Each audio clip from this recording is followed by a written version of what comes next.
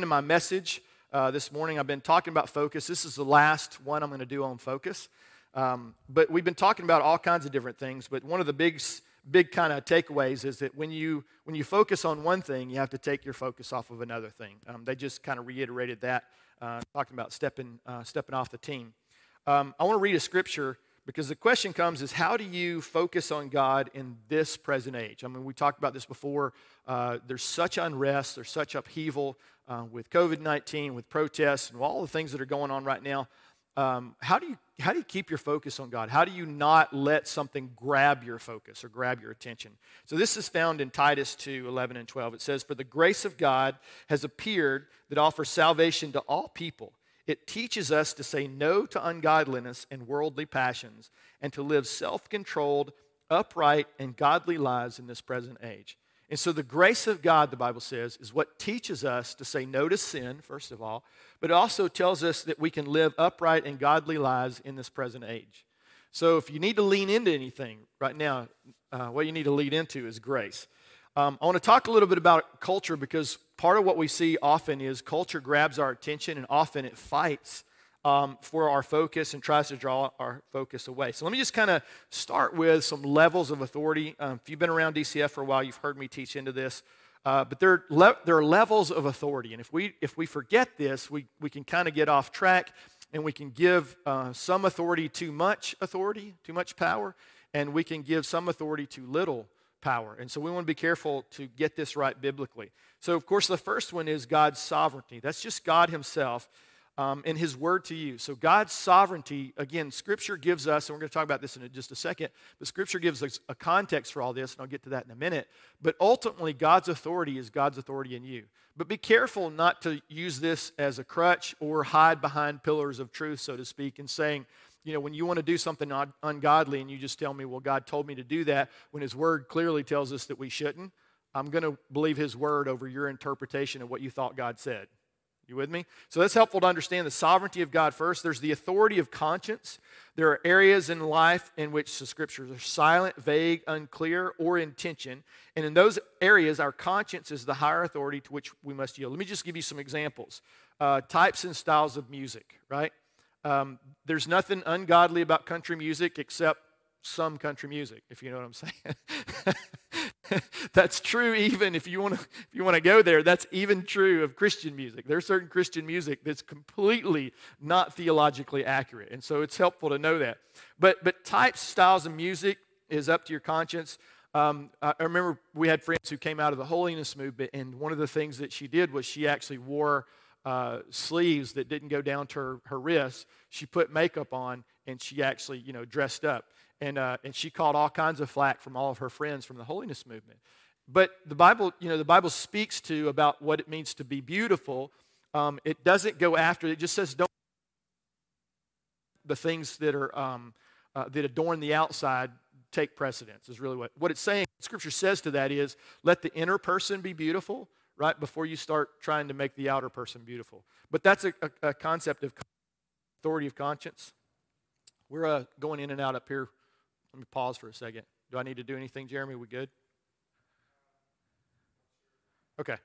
If I go out, if you would hand me that, if the mic goes out. All right, jumping right back in.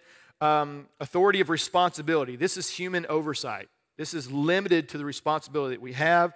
So, for example, national government. If we have godly laws, it's up to us to follow after those godly laws. At some point, civil disobedience is a good thing, especially when you push back against something that's ungodly. Again, leaders in church have a responsibility. Leaders in church only have authority as long as you give that to them. It's delegated authority from the Lord to them to lead certain things, especially elders, to guide, guard, direct. That's kind of what they do. But too often they've taken more responsibility. If they're not careful, we can take more responsibility as leaders in the church than we should. Another example is a home.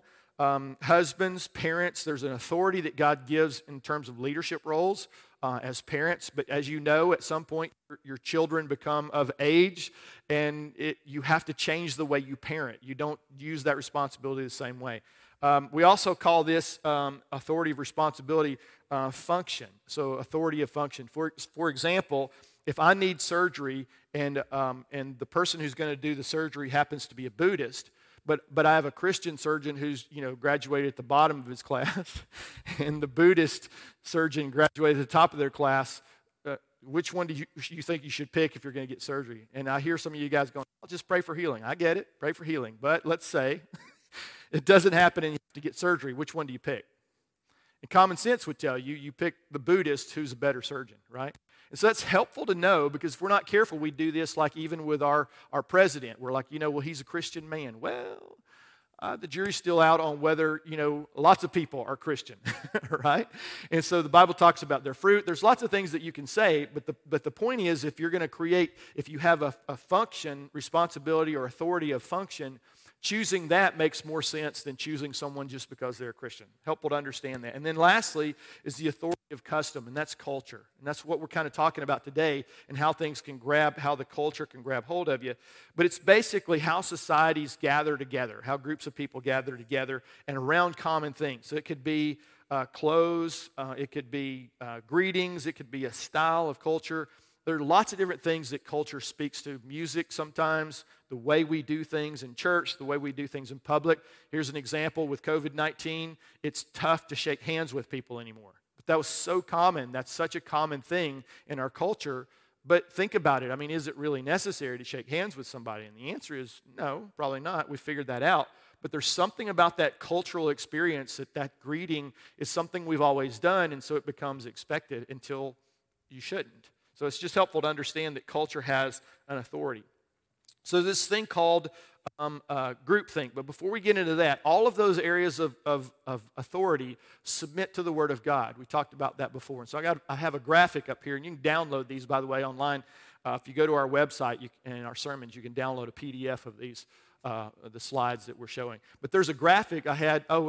You're right. I don't think I got all of them to you, did I? So I apologize. So anyway, I'll make sure that we upload that. But there's a graphic that speaks to all the levels of authority and how the Word of God actually covers that and speaks to all of those things. So the Word of God talks about the sovereignty of God. So again, I mentioned before, if you say God tells you to do something and the Word of God clearly says that you shouldn't do that, that's ungodly, then I'm going to pick the Word of God, okay? But again, there are aspects where you say, well, like here's a great example with our deacons stepping off team. They feel like the Lord is saying that. So that can potentially be subjective, but what they're doing is they're saying, you know what, we've asked the Lord to confirm this, and through various ways the Lord has confirmed this, and so they're taking the sovereignty of God in their life, and they're being led by that. But it's not outside of the Word of God. And so it's helpful to understand that. All the way down, including culture. When culture violates the Word of God, pick the Word of God over culture every single time. So this thing called groupthink, peer pressure, it can be good or bad. It's how we got people to stop wearing bell bottoms. Right? At some point, if you wore bell bottoms to a party, people looked at you funny, right? Now, what's really interesting is that's turning around, and it seems like now if you wear bell bottoms to a party, you're cool, and it's a new hipster thing to do. I could be wrong about that. I'm not really reading Vogue that much. But peer pressure has a power all of its own, and we forget that sometimes peer pressure can actually be positive. But it can also be negative. So I want to read you something, because what you have to do is you have to identify when the culture is trying to grab your focus. If you don't pay attention to this, if you miss when the culture tries to grab your focus, it will grab your focus, and it will keep it for as long as you allow it. And if you do nothing, we're going to get into that in a second. If you do nothing, it'll keep it for a long time. Let me just give you an example from culture. So there's an article I picked up, and I'm just going to read this, just portions of this article. And the article is titled, NASA Scientists Detect Evidence of Parallel Universe Where Time Runs Backward. Okay? It's kind of, okay, that's interesting, right? Time runs backwards. And so listen to the title again, because it's going to get really, really important as I go through the article. NASA scientists detect evidence, you hear how clear that is, of parallel universe. So if you were to read the title of this article, what would you think it's telling you? That they have found evidence that there's a parallel universe. That's so awesome. Let's go take a look at that, right? However, as you read the article, let me tell you how it starts. It starts with the phrase, what if there's a parallel universe? Not a good start based on the article heading, right? Where everything is exactly the same except people eat corn on the cob vertically instead of horizontally.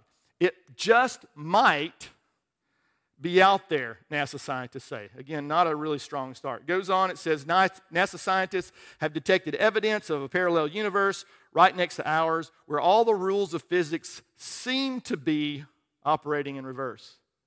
So listen to the phrases. It keeps going. Scientists at NASA have conducted a series of cosmic ray detection experiments which have found particles that could be from outside our universe. Right? Oh, it gets worse. That's the reason I printed this out. Okay, it keeps on going. Here's another paragraph. It says, to detect a heavier particle, a tau neutrino, coming up out of the earth would imply, right? Another interesting phrase, super specific. It goes on, it says, the findings suggest evidence of a parallel universe. Now this is, listen, this is not fake news, okay? Sort of is based on the article, about the heading of the article, right? But this, again, this is something that in terms of our culture speaks to Genesis chapter 1, right? So if you're reading this as a Christian, if you're not careful, especially if you've not investigated this or researched this, culture is just going to tell you what to think. That's kind of what I'm getting at. It goes on, it says, researchers have been combing over the data and recently detected what they think are particles moving upward from the earth. See how many phrases just keep questioning it, but the assumption is, well, it can't possibly be the way God designed it, so this has to be true, even though they're not really certain. And then, here's what I've learned about. I won't go into any more of this, but this is what I've learned. I think it's fascinating that we think smart people can't be moved by peer pressure. Right? I think it's amazing to us that we, if we're not careful, we believe experts. Now, don't get me wrong. I'm thankful for experts. Like I talked about before, there are certain aspects of function, that authority of function, that I trust in, and I'm thankful for. That someone has authority in an area, and they've earned that. They've researched, they've done the work. Those things are all true. But we're silly to think that somehow because I'm very intelligent or I'm very educated, that somehow I have not been moved by the way the world thinks as opposed to the way God thinks, right? Because those two things are often diametrically opposed. And so you have to decide how much authority you give our culture. We got a lot of things going on right now, and there's a lot in the news about COVID-19 and the protests, and they're leaning this way or they're leaning this way. And you have people going who are online, you see it all over the place. Probably don't see it as much in our little local hometown, but you recognize it's going on in major cities and urban areas, especially across our country and even the world. And they're leaning into worldviews that may or may not be true. We're leaning into things. People are just challenging you to assume something is true, whether it's true or not. And so it's dangerous. It's incredibly dangerous as believers because God has called us to something greater as believers. That there's a message that we proclaim that's the foundation upon which life is built. The gospel, our relationship with God, that Jesus came to a cross, right? Why did he come to the cross? I had a t-shirt when I first got saved because I didn't know you could actually preach the gospel without t-shirts, right? Christian t-shirts. And it turns out you can with your life and even your words, turns out. But my t-shirt had a big picture of Jesus on the cross, and he was really gnarly looking, just could barely recognize him, blood everywhere, so a lot of red on the t-shirt. And it said, if you're okay and I'm okay, then explain this. That's kind of a brutal t-shirt, right? So here's the thing. One, I probably shouldn't have just worn that because that's not helpful sometimes. Just says, you don't know and you don't know and you don't know and I'm angry and, radical. Like, well, that's not helpful. I was a lot like Peter in the early days. But here's my point. So the point behind the cross is that Christianity is the only religion out of all the world religions. It's the only one with a Savior, right? So why is that important? Jesus comes to the cross and he saves us. Well, what does that mean? It means that we talked about this in church, and in this church, and we're going to keep talking about it, about how the law comes, and the law gives rules and regulations and said, this is what you must be, this is what you must do so that you can come into the presence of God. Be perfect, even as your heavenly Father is perfect. That's written in Matthew, right? Early parts of Matthew, and it's reiterating the old covenant. Well, what's it saying? It's saying that God's standard is perfection. It's absolute perfection. The only problem with that standard is you can't live up to it. Which it turns out, when you read the Bible, that's exactly what the Bible's trying to tell you and I. That the whole reason for the law, that it also included the sacrifices, and the sacrifices were blood sacrifices, because the economy of the covenant was not, I'm going to try harder, I'll do better. It was blood, and it was perfect, innocent blood. A lamb without spot or blemish is what the Old Testament called for. And then Jesus became the substitute lamb, right? He's the picture of that for all of eternity. And so the Bible says that all of our sin is placed on him. All of our missing the mark, all the times we couldn't follow the rules perfectly, all of those things were placed on Jesus. And all of his righteousness, because he lived a perfect life, was then placed on me. The great exchange is what I call it. And because of that now, I am forgiven. I'm not getting forgiven, right? I have been, and I've read this a million times in our church and reiterated this over and over and over again. I have been forgiven. And you're like, well, what about people who sin after they've asked Jesus into their life? Well, it's a really good question. You should probably look into that, because it's going to determine how you live your life. That's why we talk about grace, why I opened with that scripture about grace is the way we live godly lives in this present age. Not perfection. If you're looking for perfection, it's not going to happen. Not on this side of the cross anyway. Can you walk in maturity? Can you obey more than you did when you first started? Lord, I hope so. Right? Otherwise, we're never going to grow and be the church in the world that the world needs. Right? We're supposed to be different. So there's this concept of it. You have to decide how much authority you give culture. And the danger is the culture will take your focus. It will grab hold of it and take it away from you unless you are intentional. So I'm going to read a passage of Scripture, lengthy, and I apologize for that, but it's helpful to understand this. This is Numbers chapter 30, verses 2 through 16. Now again, this is the old covenant, so keep that in mind in the context of it. It says, a man who makes a vow to the Lord or makes a pledge under oath must never break it. He must do exactly what he said he would do. Remember, perfection. That's what the Lord is after in the old covenant. Verse 3 says, if a young woman makes a vow to the Lord or a pledge under oath while she is still living in her father's home, in other words, underneath her father's authority, right? Verse 4 says, and her father hears of the vow or pledge and does not object to it, then all her vows and pledges will stand. And it goes on, I won't read it all, but it goes on and it talks about the role of a husband. The whole idea behind this place of authority was, with a daughter in her father's home, if she created a contract, and that's turned out, that's actually even true in our time and in our day about contracts with minors, right? You have to have the authority. You have to have the parents give permission for something to occur. It can still happen in certain arenas. One example is getting married before a certain age, right? I know families where the girl was very, very mature as a young girl. She was far more mature than most girls her age, and she married a little bit younger than most. Now, she was of age at the time, but she could have gotten married before, but the only way she could is because her parents gave her permission.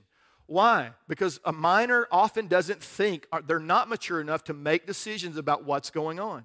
So the person of authority has to protect and cover. This is why you can't be passive as a father. You can't be passive as a husband. You can't be passive as a Christian when it comes to culture. Because culture has an authority and it will make a contract with you. But only if you let it. The way culture makes contracts with people is they do nothing about it. They don't take a stand. And I'm not talking about just about protesting. I'm happy with protesting. I think that's part of who we are as Americans, and I think also part of who we are in freedom as Christians, to be able to protest, to be able to push back, to speak to injustice, especially when authority is somehow unjust. That's the best time to speak to that injustice in authority, right? But to do nothing, and you've heard this, as silence is violence. I don't agree with that. I don't agree with that because it determines that you're always going to be silent. What some of that is pushing is you have to make a decision, and you have to make a decision now, and you don't get time to think about it. You don't get time to process it. And I disagree with that. So if someone's pushing you, push back. Don't be afraid. You don't have to be mean. You don't have to be unkind necessarily. But you do have to create a boundary and say, hey, it's not okay that you try to move from your freedom into mine. You don't get to take authority in my life unless I give it to you. Amen? And so we've seen this, and throughout the years, it's caused wars because someone stood up and said, I will not be involved in this injustice on pain of my own death. The original framers of the Constitution, they agreed to a very interesting concept. They said, we pledge our finances, we pledge our wealth, we pledge even our lives to this cause of freedom and justice that eventually became America. It's an amazing concept, but it's built on the foundations of Scripture. And so why is this important? If you're passive, then what happens is culture takes advantage of your passivity. Ultimately, Scripture says that we don't fight against flesh and blood, right? What do we fight against? We fight against principalities. We're fighting against heavenly authority, right? That is pushed back against the godly authority. Just because it's in heaven doesn't mean it's godly, right? The Bible calls the devil the prince of the powers of the air. There's something occurring. There's a spirit of this age. There's a scripture, Romans 12:2 talks about it. It says, do not conform to the pattern of this world. In other words, the culture has a pattern. The culture has a way that it wants you to think and it wants you to act. And the Bible says to push back. It says, don't be conformed to the pattern of the world, but be transformed by the renewing of your mind. Then you'll be able to test and approve what God's will is, His good and perfect and pleasing will. And so here's another scripture. This is Ephesians 2, Ephesians 2, verses 1 and 2. And it's talking about what the King James called the spirit of this age. This is what it says. As for you, this is the NIV version. So listen carefully. It says, as for you, you were dead in your transgressions, your sins. Talking about before you knew Christ. In which you used to live when you followed the ways of this world. The pattern of the world. The spirit of the age. Culture. Having an authority. You followed it. Why? Because you didn't know there was an option. Right? And it goes on, it says, and of the ruler of the kingdom of the air, the spirit who is now at work in those who are disobedient. Listen to that. The spirit who is at work in those who are disobedient. So it's not flesh and blood that we are fighting, although flesh and blood are often caught up in the spirit of the one who is disobedient. And it causes them to be disobedient too. Right? You want to hear something really powerful? Hear it in the Message version. This is what I call the hippie Bible, right? It wasn't so long ago that you were mired in that old stagnant life of sin. Now listen, you let the world, which doesn't know the first thing about living, tell you how to live. Right? Listen to this. You filled your lungs with polluted unbelief and then exhaled disobedience. If that isn't poetic, I don't know what is, man. Sometimes the hippie Bible just gets you, right? So here's the thing. Where has the Lord given you authority? And it turns out you have way more authority than you thought you have because you work in heavenly places, right? So it's not just, well, I'm just going to pray. Listen, I hear that, and I hear people hide behind that pillar of truth saying, I'm going to pray as if I'm just going to say, God, I don't like this. This is super uncomfortable, and I'm scared. And so they share all of their stuff, and then they're quiet, and then they walk away and never let God speak to the issue at hand. And that's what God is challenging us about. You don't get that option as a believer. Now you have to decide what the Lord is calling you to in this day and in this age. You have to decide what it looks like to push back on authority, what it looks like to be intentional rather than passive. You have to make that call. But don't do it arbitrarily. Don't do it because you got caught up in the spirit of the church age. Do it because you get caught up in the spirit of the Republican or the Democrat or whatever else might be trying to move you. Get to your face and talk to God and say, God, talk to me about what you're requiring of me. And then whatever He asks you to do, do it. Do it. Don't expect me to join with you. Maybe I will, maybe I won't.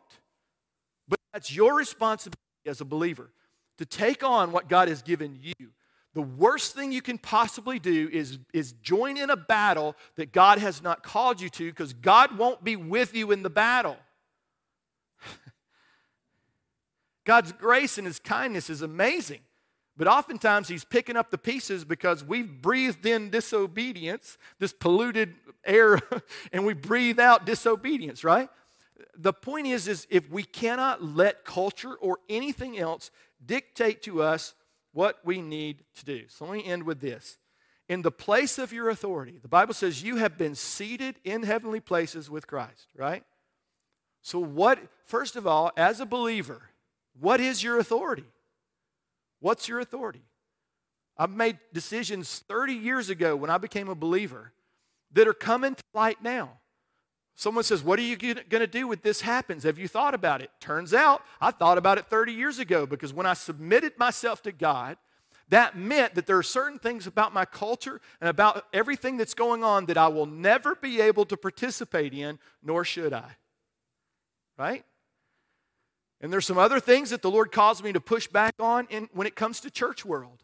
My heart was broken because I grew up in the church, and the church was so broken that it was hard to tell what was right and what was wrong.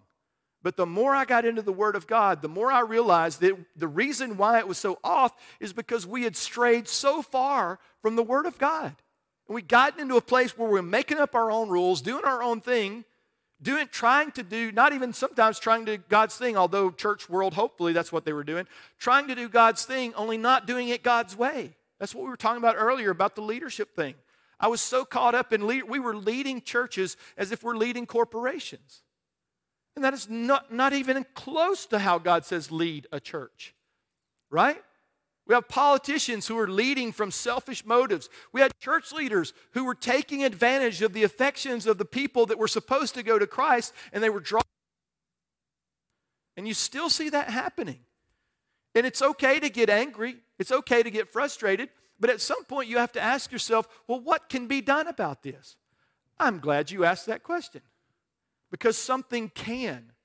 The reason you feel that frustration, the reason you've something inside of you. I have a friend who his passion is against injustice, right? In any form or fashion, and he's devoted his entire life to pushing back against injustice. Day by day, moment by moment, decision by decision. His life is making a difference in his sphere of influence. Now get this, in your place of authority, in your sphere of influence, and you can say, maybe I don't have a sphere of influence. Of course you do. Some spheres are bigger than others. Some spheres are more prominent than others. Doesn't matter. You still have a sphere of influence. And in that sphere of influence or your place of authority, you have the power to define. You say that again. In your sphere of influence, wherever God's given you authority, and if that's in your kids, if that's friends, if that's your neighbors, if you hold a position of authority, whoever that might be, you have a place of authority. And in that place of authority, hear me, from heaven, that authority has been delegated to you. And this is what Paul said to the church. He said, God has given me authority to build you up, never to tear you down. So listen to me, be wary of authority that's trying to tear things down. Now don't get me wrong, if the thing is injustice, then let's tear it all down, right? But be careful because it can be complicated and the world can take advantage of you. The Bible talks about the spirit of the age being deceitful. You know what that means? It means it's going to subtly lie to you to try to get you to believe something that's not true. The antidote to that is not, they say this about counterfeit money. The antidote to seeing counterfeit money is not learning all the counterfeits. It's handling the real so much that the counterfeit becomes obvious. And the same thing is true with you and I. When our focus is drawn away into the culture or what the Bible calls the cares of this life, whatever that might be, then we lose focus on the kingdom of God and the reason you exist in the first place. And you forget that you've been given a power, a sphere of influence with the power to define in that place of influence. So with your kids, the world's going to try to tell them stuff. And it's really good at it. And it has a whole lot more money than you and better graphics. Right? So how are you going to combat that? The answer is live it in front of them because it's real. It's real. They still have to make choices as kids when they get older. But if you live it in front of them, if you speak that into their life, if you do what the Bible says, the authority you've been given, and your kids rise up and want to go off and do something, and they're still in a place of your sphere of influence, stand against it. Cancel that contract. In your family, in your place of business. Sometimes that's going to cost you. I've shared this story before. I had a friend who's on a G5. Is it a G5? The really expensive airplane? Anyway, personal jet with a billionaire. And he's trying to get funding for a company that's created that has over 400 people working for him. And he needs this. And so he's sitting down with this guy, and this guy holds the keys, as it were, to the opportunity for them to keep those 400 families employed. And he's about to sit down with him across, in this jet. They're flying across the country. And the guy makes a comment about something he saw in an article somewhere about those Christians. And in this particular instance was they spoke in tongues, and that's just, they probably handle snakes too, right? Because that's what the culture says, right? So they spoke in tongues, and I don't understand it, so it must be wrong, of course, right? Because what we do is we shoot down things we don't understand. So rather than trying to understand, trying to capture that, he just made an assumption. The problem was that man is now in a moment, my friend was now in a moment. If I feel like I need to speak against this or speak to this, if I do, I risk something powerful. And he settled in his heart, and he went through it. He said it happened almost instantly, but he said he remembered, is this guy my provision, or is God my provision? Now, if God wants to use this billionaire to do what he's going to do, then I'm fine with that. But if he doesn't, I'm also fine with that. So he said, I sat down across from him, this guy has a PhD. My friend has a PhD. It's not like this guy's not stupid, but this is what he said. He said, that comment you made about people speaking in tongues? And he goes, yeah. He goes, I speak in tongues. On a Learjet. Man with a PhD talking to a billionaire. I speak in tongues. Would you like to know more about it, or are you just going to continue to be ignorant? Oh, whoa, snap, right? He said it a little more kindly than I did because he had time, right? But here's the point. He said the guy listened. And he said, and he actually got to share Christ with him because of that moment. Now, he said the guy didn't accept Christ. Maybe he did later. But he said, how many opportunities do you think billionaires get to hear the message of the gospel? So here's the thing. The guy gave him the money. But it didn't have to happen that way. And that's my point. My point is, whatever sphere of influence you have, it has to grip you to the point. Whatever place of authority you have, if you know it's been delegated by God, if you know that's who God's called you to be, never, ever back down. Don't be weird about it. Don't be foolish. Don't be stupid in how you handle it, because that's usually how we screw it up. But don't ever back down, because in that place of authority, you have the power to define. Amen? Read this last scripture. It's 1 Chronicles 12:32. I kind of started out with this a little bit, and it said, from Issachar, this is about the men that served with David. Men who understood the times, or understood the culture, is another way of putting that. And they knew what Israel should do. They had a place of authority. They had a sphere of influence. And any place they had the sphere of influence, they knew what to do. And the practical implication of this is they did it. So don't lose focus. Where should you focus? Really pay attention to what the culture is trying to say, what the world, the spirit of the age, try to understand what it's trying to say. I'm constantly looking at that and seeing what it's trying to say. I watch the news just like everybody else. I just don't watch it constantly. Because if not careful, it'll start telling me something that's not true. Even the ones, the people I like and I think they're doing a good job, they're not perfect. And they're going to get wrapped up sometimes in their own culture. But where should I focus? So understand the world, but obey God. Say that again. Understand the world, but obey God. Focus on the thing that needs to be focused on. Give attention to the thing that's the most important. Is what the Bible says is something that's eternal. It's not going away anytime soon. All this stuff that everybody's so excited about and clamoring for, the Bible says it's all going to pass away. But you and I, the lives, the hearts of men, the souls of men are eternal, one way or the other. So God's called us on mission, not just to be the church, right? But to do what Jesus said, to rescue many from bondage, right?